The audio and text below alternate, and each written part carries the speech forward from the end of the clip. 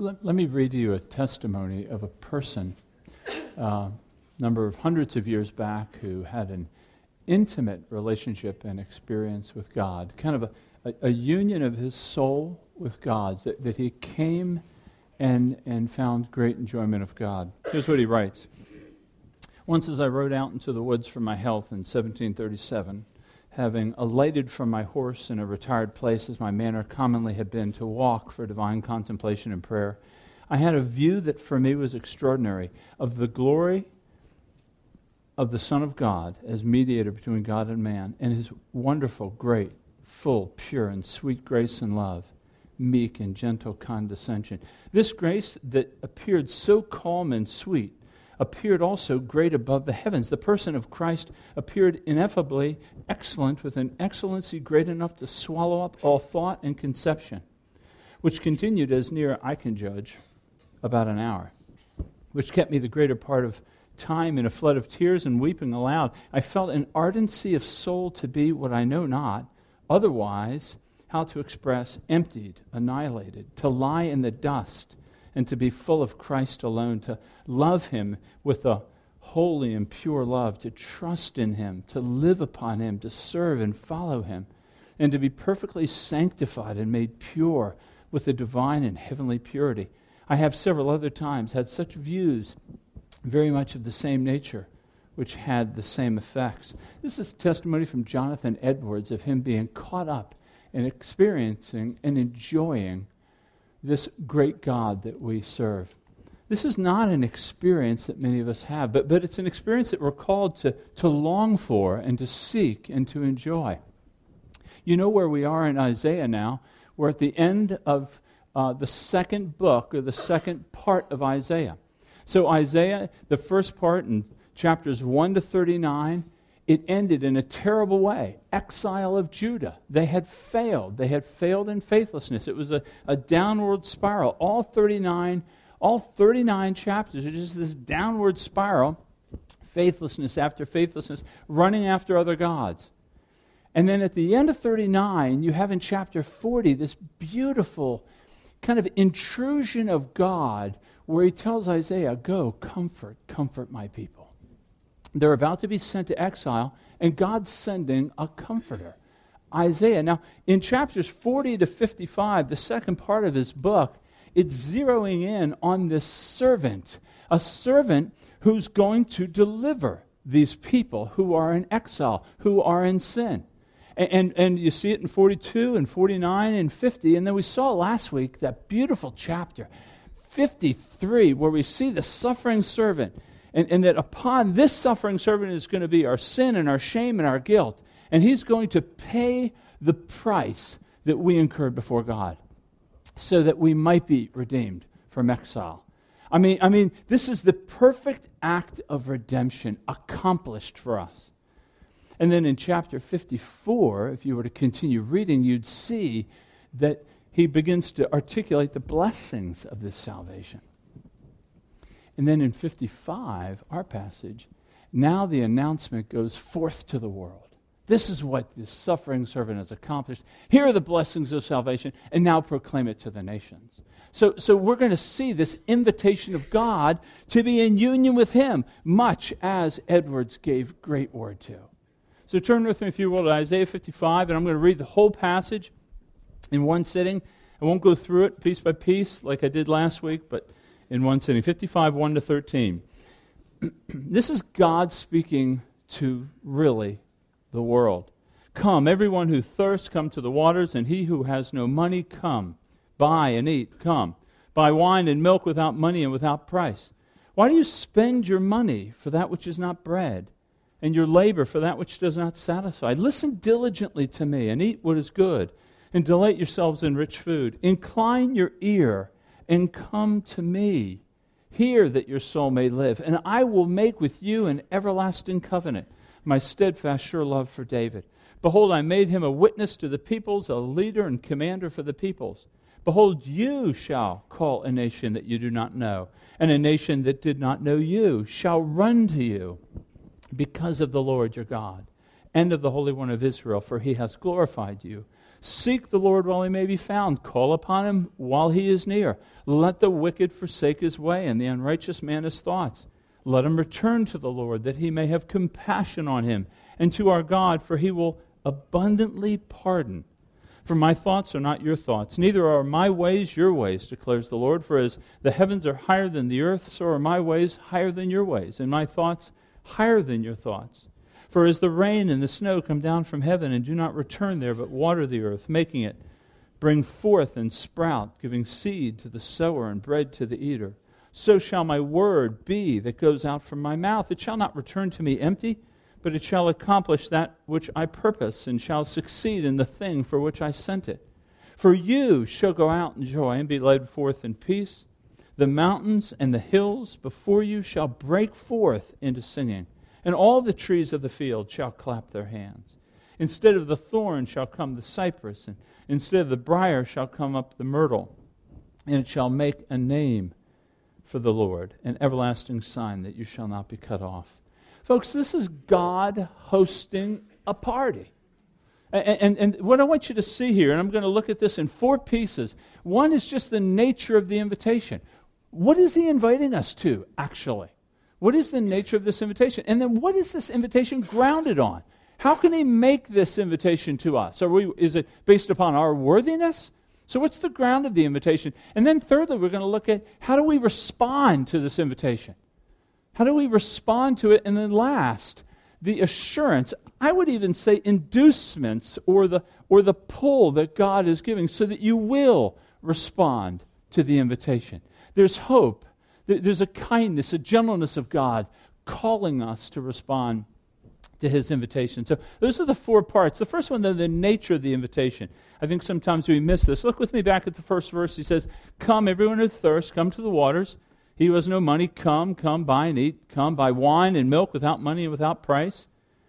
He says, "Eat what is good. Delight yourselves in rich food." I mean, there's this invitation that we see to come to this feast, that God's hosting a feast. And this feast has all the delicacies that you can imagine. He's asking us to come. He's using these pictures of wine and milk. You know, wine refreshes the soul, and milk strengthens the body, and wine gladdens the heart. These are things that are associated with a party, a jubilation, just a celebration of things. Now, obviously, I don't think he's just simply speaking about having a party. You can go to the most extravagant feast and be hungry within a day. I think there's something more going on here, and you kind of see it using the same language. He says this, he says, "Listen diligently to me, incline your ear, come to me, hear that your soul may live." In other words, God is inviting us to himself. God's inviting us into an intimate, bold union with God. God is offering us the privileges and the blessings of being associated with God, the forgiveness, the reconciliation, the restoring, the love, the acceptance with God. God is offering us these things. I think you would agree with me that we have probably trivialized this idea of being with God. We kind of shrink wrap it down to this idea of heaven. And we look at heaven when we describe heaven, and the first place many of our minds go to when we think about heaven is we think of no pain, no sorrow. We think of our bodies being patched up. We think of being with friends that we've known before that have gone ahead of us. We think about maybe golf courses and beach resorts, and we really kind of just look at heaven, being with God, as an amped up earthly life. The earthly life I never had, I'll have there.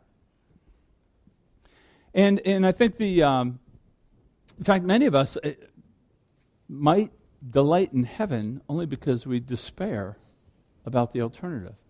And we're confronted with that question that J.C. Ryle asked, which is, if Jesus wasn't in heaven, would you want to go there? Many of us would say, well, yeah, I don't want to go to hell. I'd rather go there. Not even realizing that there is no heaven apart from God. It's union with God. That's what he's inviting us to. Do you even want this? Is this even on your top 5 needs? To be with God in a union. I mean, is that something you desire? Is that something you crave? Is that something you long for? I mean, can you pray with the psalmist that says in Psalm 73, "Whom have I in heaven but you? And there is nothing on earth that I desire besides you. My flesh and my heart may fail, but God is the strength of my heart and my portion forever." I mean, so many of us, are satisfied with so little compared. What God is offering us is union with Him, to come to God and to be in an intimate relationship with Him. Now that's the host inviting us to Himself. Let's look at the guest list just for a second. If you look back with me at 1 and 2, He says, "Come everyone who thirsts." He's inviting the thirsty. He's inviting he who has no money, come buy and eat. Come buy wine and milk without money, without price. I mean, God is appealing here to the thirsty, the broken. Now keep in mind, He's speaking to people in exile. They've been taken out of Judah. They've been transported across the Fertile Crescent to Babylon. They've lost their lands. They've lost their homes. They've lost their family. They're hungry. They're thirsty. They're depressed. He's speaking to people that are clearly broken. They've tried and tried. They can't get out of the hole they've made for themselves. Their sin put them there, and now they're wallowing in it, and they have nothing to bring to the table. God is making an invitation to people that have no money, that have no hope. They're broken in despair. He says, "Come without money." The grace that God is offering to us is free. There's nothing that you need to have to be able to accept this invitation. It is without money. But He also says it's without cost. Now, that doesn't mean it's cheap. It simply implies that the bill's already been paid for. You have no cost to pay because it's been paid. And that brings you back to Isaiah 53, how God paid the price through the Son who bore the sin and the shame and the guilt.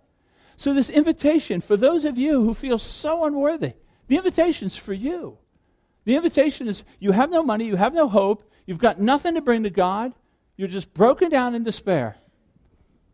He's inviting you, "Come to me, that your soul may live." But there's another group He's speaking to.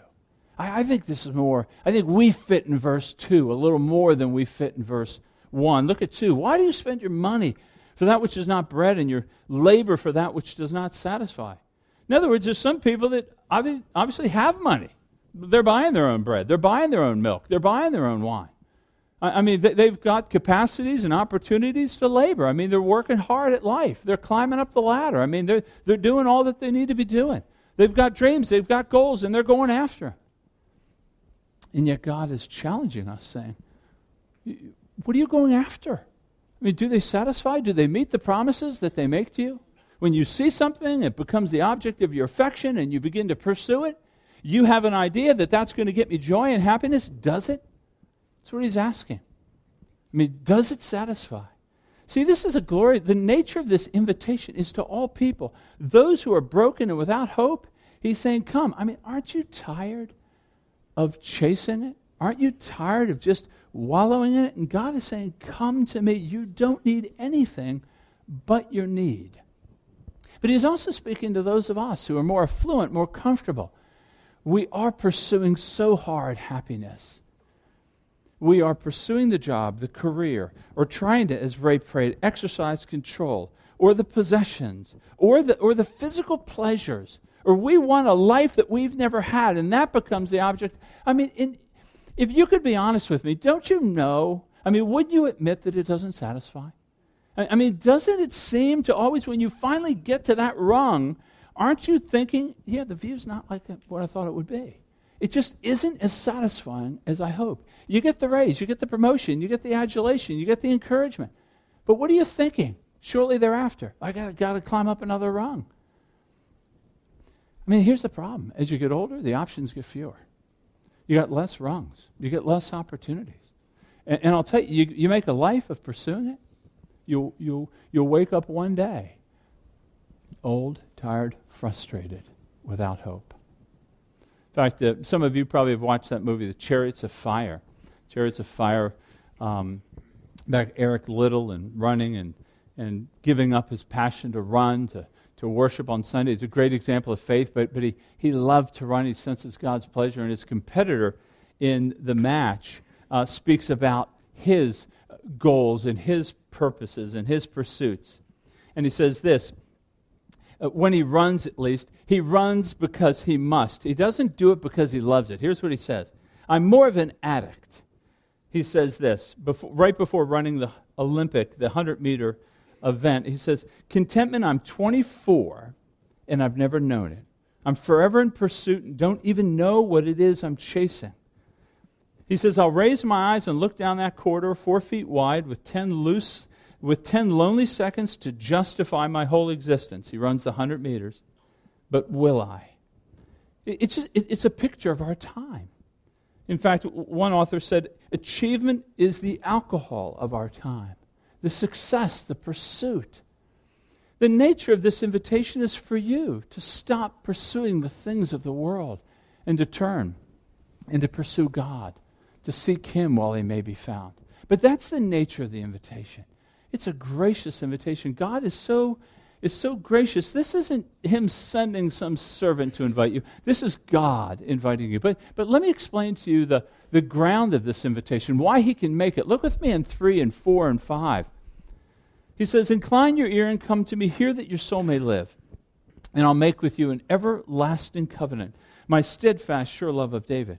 Now, you know what a covenant is. A covenant is like when you get married. It's a promise. It's a commitment. You are agreeing to enter into a relationship, and you are binding yourself to it. And that's what God's doing here. God's saying, I'm going to make with you a covenant. I'm going to enter into a relationship with you, and it's going to be a binding relationship. Now, notice that there's a lot of covenants in the Bible, of course. There's the covenant with Adam, and the covenant with Noah, and the covenant with Abraham, the covenant with Moses, the covenant with David. But he references David here. Why? Well, there's a covenant that God made with David in 2 Samuel chapter 7, in verses 12 and 16 in particular, but really the first half of the chapter. And he says, David, I'm going to bring forth from you a son, and your son will establish a kingdom that will be everlasting, and it will be peaceful, and it will be a glorious kingdom, and it will never end. That's quite a promise. That's quite a covenant. God's binding himself to David, saying, I'm going to do this. Now, of course, you know why he had to do it. The first kingdom, so Adam and Eve created, God established them, vice-regents, gave them a kingdom. They rebelled against God. The whole kingdom went into confusion. And you have this rupture of a relationship with God. That's why we're being invited back to God, right? Because we lost our relationship with God. You have this rupture in relationships with each other. You all know it. You're married. If you don't, you have siblings. You know the struggle that we have with one another, the fighting and the hiding and the accusing, the blame shifting. And then, of course, we have a ruptured relationship with this world. The world's not spinning and acting in accordance with how God designed it to be. We have a ruptured relationship with ourselves. We have psychological struggles. We have self-hatred where sometimes it's just a contradiction within our souls. And ultimately, at the end of all of it, we die. So we know that there's a rupture with God. And so God, in His mercy, establishes a covenant. God's going to chase us with mercy. And He's going to establish a covenant with David to bring forth a son, and this son's going to be the Messiah. He's going to raise up a kingdom, and He's going to put to right all that we put to wrong. And so He's going to restore and renew all creation. That's what they were hoping for. That's the one we're looking for. But did Solomon fill the bill? No. He didn't fill the bill at all. How about Hezekiah, the last son before exile? Did he fill it? No. He failed at the very end. And the whole nation was carted off to Babylon. So they're waiting for the son. Who's going to deliver us?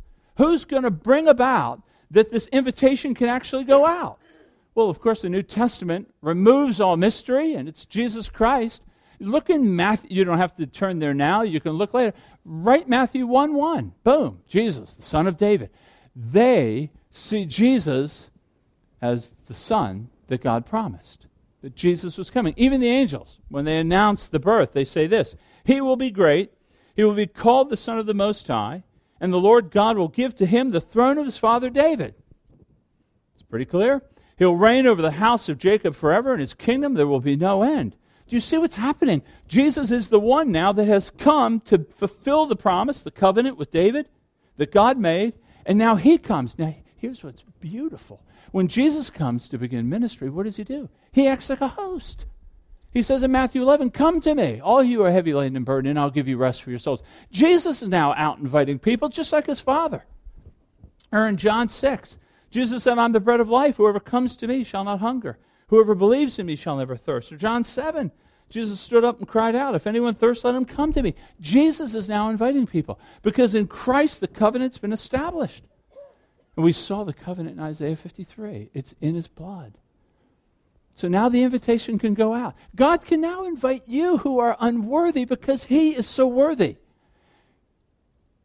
Your invitation, my invitation, is grounded on Christ and Christ alone. The sufficiency of this covenant filler makes God able to just open up the invitation to all people. That's why we can invite all people to now come. Jesus in Hebrews opened a new and living way to the Father. Now, what's remarkable about this passage is in verse 5, and I can't speak to it today, but he says, "You shall call a nation that you do not know, and a nation that did not know you shall run to you." That clearly references, I imagine, David in some respects, but it also looks at Jesus and now to us, the servants of Jesus. So it's a clear call for missions. It's a clear call to go to unreached peoples. It's a clear call that we now are the ones who are inviting people. We are the ones inviting people to come to Christ. That's what we do because now we're the church. God displays his wisdom through us. In fact, it says, "And nations that did not know you shall run to you because of the Lord your God and the Holy One of Israel." In other words, what people see of God in you is what draws them like a magnet. Have you ever had someone come up to you and say, there's something different about you. There's something unique about you, the way you handle trial or the way you handle your marriage. Or there's something unique about your marriage. What is it? I want to know. Well, it's the grace of God emanating out of your life or emanating out of your marriage that draws people. That's what he's speaking about here. So the nature of this invitation is the sheer grace of God calling all people. Those, even right now, if you've been pursuing and lusting after 14 different things, you can turn to the side and move to him. Those of you who feel so unworthy, you are, as I am. But the nature of the invitation is grounded on Christ, the fulfiller of the covenant, that he is so worthy. So that's the invitation that goes out. Well, how do we respond? Well, look with me at 6 and 7. How do we respond to this? Or as one friend asked me once, how do I get right with God? That's what they asked. Well, 6 and 7 answer that question. "Seek the Lord while he may be found. Call upon him when he's near. Let the wicked forsake his way, and the unrighteous man his thoughts. Let him return to the Lord, that he may have compassion on him, and to our God, for he will abundantly pardon." This is the feast, the compassion and pardon of God. But there's two things we have to do. So how do we respond? Well, we respond by seeking the Lord. To seek is to intentionally look for. This idea of seeking and calling are kind of parallel to each other. Calling is praying, asking, "God, please deliver me." So there is a move from the sinner that he has to turn and begin to seek God. He has to intentionally pursue him. It's the same thing in 1 and 2. Come to me and come by and eat. These are all expressions, really, of what I would say the New Testament speaks of as faith. It's faith moves us where we can't be moved. We don't have the resources. We move in faith to God. To seek God is to appeal to God for mercy. It's you appealing to God for forgiveness and reconciliation. To seek him intentionally, to call upon him. Now, you notice that there is a bit of a urgency implied in the text here. I mean, he says here, while he may be found. He says, while he's near. There seems to be a window of opportunity here that God doesn't just stay forever, that this offer doesn't exist forever. There's an urgency here. I want to say this, that it's not as if God's passing by and you got to say it at the right time or you may not hear it. But I think we don't want to slip into the sin of presumption, that I'll get to it, and you never get to it. There's an urgency for those of you who need to seek God. There's an urgency to it. There's a window. There's a time frame that you need to be sensitive to. Not in fear of, but you need to be sensitive to it. But it's more than seeking God. Many of us seek God in times of trouble. Many of us look to God, we turn to God in times of trouble. But we forget the second part in verse 7. It's to forsake the way you've been on. It's to turn aside from the path you've walked. This is what we would call repentance. This repentance, when we think about a repentant person, it doesn't mean he's just, I'm such a jerk and I'm so evil and I'm so terrible. It's not some self-beating process. And repentance in the Bible isn't simply, I really felt bad that I did that a long time ago. It may involve that, but it isn't that comprehensively. What repentance is repentance is just what he says, a turning aside. I've been living this way, but now I'm going to live this way. It's a change of life. You kind of see it in 8:9 when he says, if you look in 8:9, his ways are not our ways, his thoughts are not our thoughts. And he says here, let the wicked forsake his way and the unrighteous man his thoughts. You know, those thoughts that we have, those earthly thoughts, forsake those, turn from those. This is a clear, a radical, comprehensive call for change, that we need to change. And by the grace of God, you do change. You seek him and repent. They're together. Now here's the blessing that you have that is in the second part of 7. You're going to receive the infinite kindness of God, the compassion of God.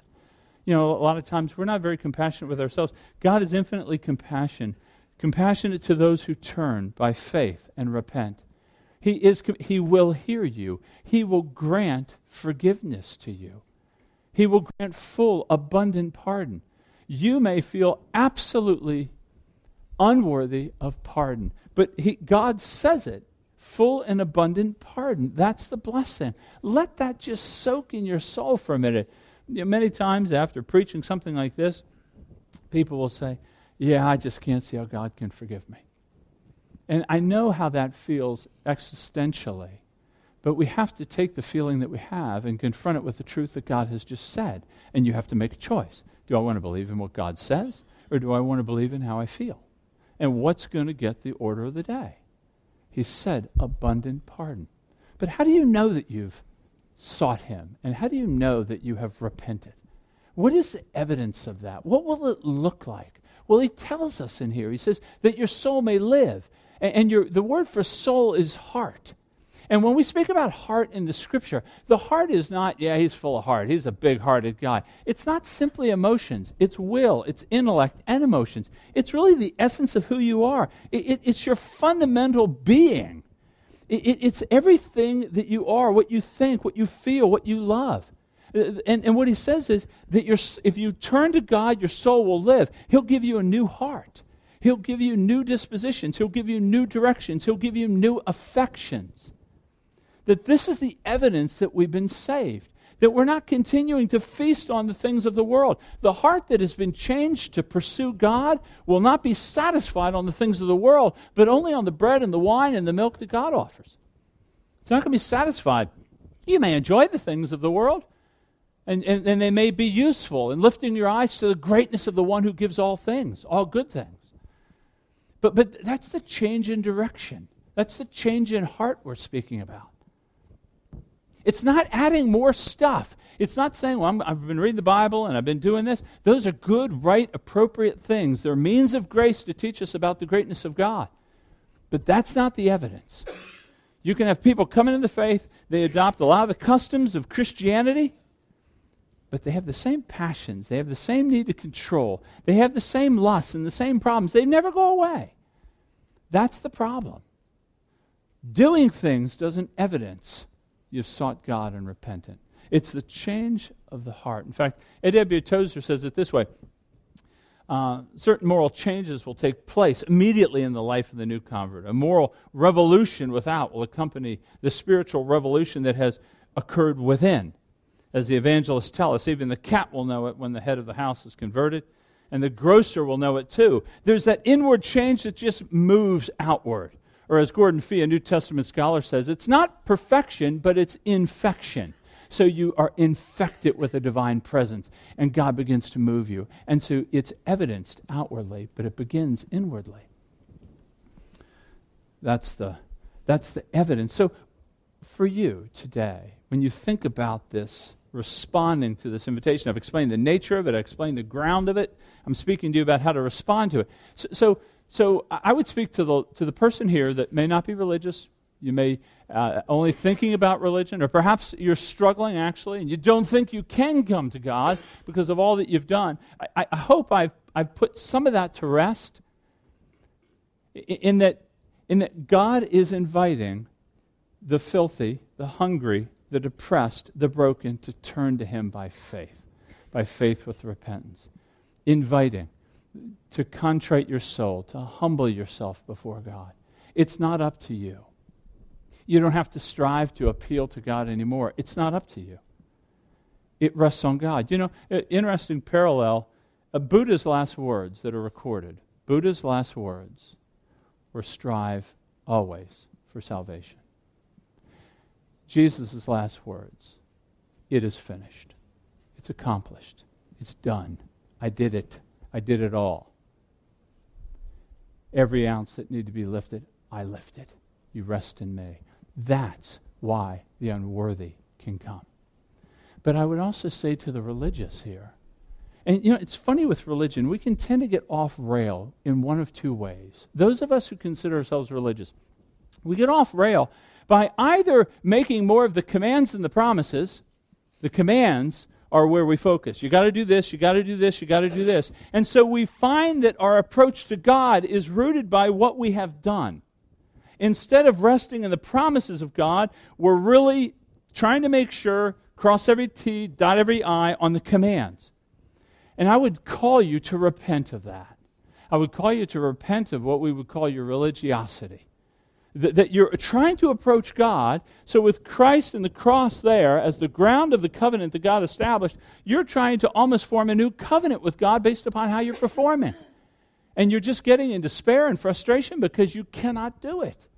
And so I would ask you to repent of that. That's how you would approach God. But on the other side is the guy who focuses on the promises and doesn't even fool about the commands. He's just worried about the promises. Hey, God's gracious. God's forgiving. God's all love. He loves me. I can do anything I want. God's forgiven me. A lot of time you hear this with people that say, well, yeah, you know, they're having a life that's just, it's becoming a train wreck. But I prayed when I was 12 years old.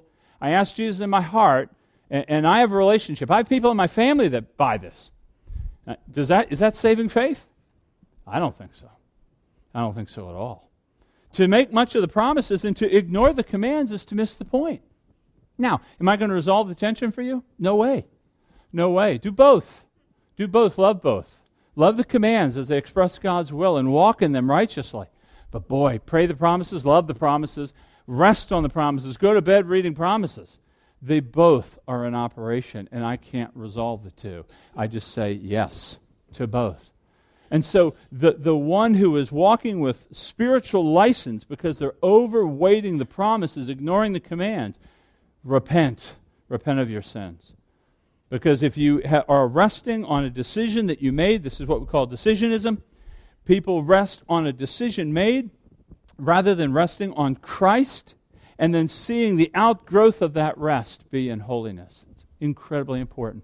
Okay, let me just finish up with this beautiful passage here. So I've talked to you about the nature of the invitation. I've talked to you about the ground of it being the covenant in Christ. And I've talked to you about responding to the covenant, to seek Him and to repent. And then thirdly, this is the assurance. This is where God, I think, in such gentleness kind of draws us to turn to Him, to follow Him. Remember now, He's talking to a people in exile. So all these promises are to a people. It's like if they just took us as a church and they put us in some North Korean prison, and then all of a sudden, I'm now going to read Isaiah 55 to you. And you're like, really? When's that coming? I can't believe these things. It's almost to a people, can I really believe I can just approach God? Can I really go to Him? Will He really give me abundant pardon? Will He really turn to me with compassion? Look, I'm in a prison in North Korea. Can I really believe it? Well, He tells us, yeah, we can believe it. Look at 8 and 9. 8 and 9, He says, for my thoughts are not your thoughts, neither are your ways my ways, declares the Lord. For as the heavens are higher than the earth, so are my ways higher than your ways, and my thoughts higher than your thoughts. What's He saying here? Well, I think it does look back to 6 and 7 about the nature of why we need to repent and that our ways are not like His. But I think it looks forward. I think it looks forward to saying, you won't fully understand this. I'm asking you to believe this, but you won't fully understand all that I'm doing. Now listen, we are a people of the telescope. When this was written, there was no telescope. So they saw the heavens up there, and they looked pretty far, and they looked pretty amazing. And yeah, they looked, but we see some stars, but there's a huge chasm up there. Well, we're people of the Hubble telescope. So now we know that the stars go for billions and billions of light years away. And there are billions and billions of galaxies that go billions and billions of light years away. So now we are without excuse to see how amazing it is. When he says, my ways are not your ways, you're right. And there is a massive difference between the two. And he's saying here, you don't see how this is going to be done. You don't see how this Christ is going to come back in glory and power. You don't see how I'm going to get you out of these dilemmas. You don't see how I'm going to save you. You don't see how I can forgive you. All the mysteries that creep up in Scripture that people say, I really need to have these questions answered before I can really believe. They'll never get them answered because they're unanswerable in this life. And he's saying, trust me, my ways are not your ways. My ways are transcendent, they're glorious, they're beautiful, they're effective, they're great. And so there's a certain sitting back and enjoying the mystery rather than being confronted by it. And then secondly, not just his ways are different, but his word is different than our word. Look again at 10 and 11. As the rain and the snow comes down, it accomplishes watering the earth, making it bring forth and sprout, giving seed to the sower and bread for the eater. Then he draws the comparison. He says, so as my word it shall go out of my mouth, it will not return to me empty, but accomplish that which I purpose it to do. So in other words, the words of God that I'm giving to you will be effective. They're effective because they come out of his mouth, not my mouth. Many things I say may be worthless. Nothing that comes out of the mouth of God is worthless. In fact, when he says, let there be light, there wasn't a 3-week delay. There was boom, light. There was light formed because he said it. And this is the preacher's crutch right here. When I preach, I can see you. It's funny. And there are some people that are looking at the light and some people looking out the window. Everybody's tuned in now, I get it. But you have people fiddling with stuff. I can see it. I can see when your eyes get heavy. I can see it. I mean, my eyes are not that great, but I can see it. You know, the first 5 rows now are going to be cleared out. The reality of it is, this is what I trust. I don't trust in the eloquence or the explanation. It has to be that God's word will not return void. So when we break it as imperfectly as we do, the root of our hope as a leadership team is God will take the word and he will accomplish everything he wants to do with it. And it's going to be an aroma of life to those who are living and being saved, and it's going to be an aroma of death to those who are perishing. It's a frightening thing to preach. It's a frightening thing because this word is going to accomplish it. Let me explain to you one story just to drive this point home. And this is also what is, I think, a rocket for missions. Because you take a word to a people that we don't know and don't know this. God's word will accomplish it. His name is going to go out to all the nations. It's going to happen. But John Flavel was this Puritan preacher, English preacher, back in the 17th century. Great preacher, good pastor too, really good pastor. And he preached and he served among his people. And he lived a good long life and he died. But those in his congregation, of course, were outliving him. And one man, when he was 86 years old, he was sick, he was dying. And to his mind came something that John Flavel had said 80 years before in a sermon. He hadn't thought about it once between then and then. But God brought it to the man's mind. Remember the truth of Christ that he was preaching, and he believed. And he knew he was converted after 80 years. The Word of God never returns empty. It'll always accomplish it. You can trust this Word. And then third and last, that he's inducing us to come, believe him, to seek him, and to repent. Look in 12 and 13, for you shall go out and joy and be led forth with peace. Now he's speaking to us here. And then he's saying the mountains and the hills will break into singing, and the trees will clap their hands. And thorns will be transformed into cypresses, and briars will come up as myrtles. So what he's saying here is this. God is inviting us. He says, you don't want to miss this banquet. Because here's what's going to happen. You're going to be changed. Now you notice, be led forth and go forth. That's language of exile being broken. It's the language that Moses would have used. I'm going to lead the people out. We're going to go forth out of Egypt. So it's deliverance from exile is what it is. He's saying he's going to change us. Can you imagine the joy of being released from exile? If you're in exile for all of your known life and now you're led to freedom, can you not imagine the joy? The satisfaction? He says that we'll be overwhelmed with joy and led forth in peace. Why peace? Well, peace because the relationships have been reconciled. Folks, think about Christmas time. Christmas time is a time of great family consternation. All the disharmony in our family seems to well up at Christmas time. It's unbelievable. Everybody's got that uncle. Everybody's got somebody in the family that, there he goes again. And the conflict comes up. I can't believe we got to spend this long at your parents' house and blah, blah, blah, blah, blah. This is not a personal testimony from me at all. The reality of it is that we're going to be led forth in peace. He is picturing a day before us where our relationships will be in harmony and joy. Christ will set all things wrong to right, and particularly in the relationships that we have with one another. That is to be a draw for us. Yes, I want that day. Yes, I'm going to come to you, God, because I can't reconcile my relationships. You must. But not just our relationships. Look at creation. Creation begins to sing. Romans 8 speaks about the creation groans for redemption. Creation wants to be changed and saved. And you see them with this jubilant song as they're delivered. But notice the thorns. In Genesis 3:17, the thorns were part of the fall. Now the thorns are gone. Why? Because the curse has been removed. Why? Because Christ has borne the curse. This is the hope we have. God has given us, think about the nature of the invitation. God inviting us to feast on Him. The ground of the invitation is on Jesus Christ, not on anything you've done or haven't done. That's why He can invite all of us. And then this invitation is responded to by faith and repentance. They both must be in operation, not just at the beginning, at the decision, but throughout life. And then, of course, He draws us to this great joy by giving us these promises. To a people in exile, that would be profound. But the reality for the Christian is you are in exile right now because you're apart from Him. But the exile will be finished one day, either by Him returning or by you returning to Him. But it's a day we long for. Remember, Jonathan Edwards says, when the pilgrim is at the end of his journey, he never grieves because he gets to see the one who saved him. Let's pray, and I'll just start. I'd ask you to pray briefly, loudly, in a crowd like this, and but briefly so that others may pray. So if you have long verses, they're wonderful. If you have a long prayer, I appreciate that. But let's just speak more briefly before the Lord so others can participate.